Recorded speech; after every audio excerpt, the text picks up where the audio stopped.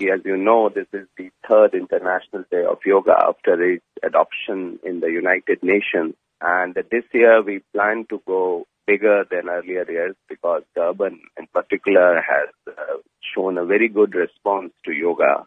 And we would need more and more people to participate in these free sessions to make it a success. What is it about yoga that you believe brings people together to allow them to share a space and find that inner peace? Yoga is a science which is basically has a very holistic approach to achieve this balance of mind and body.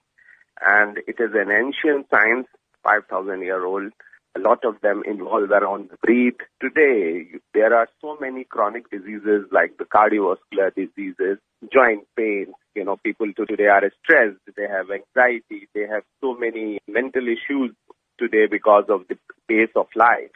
Yoga plays a very important role. The fact that the science has lived for 5,000 years, so frankly, yoga has a very proven track record. What about those that have never tried yoga before? Is International Yoga Day for them too?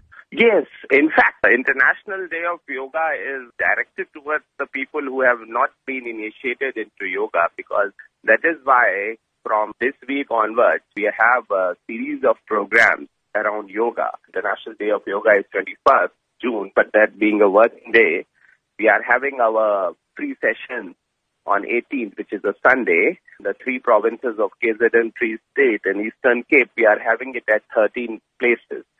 And here in Durban, we are going to have it at the amphitheater on North Beach from 8:30 to 10:30 in the morning.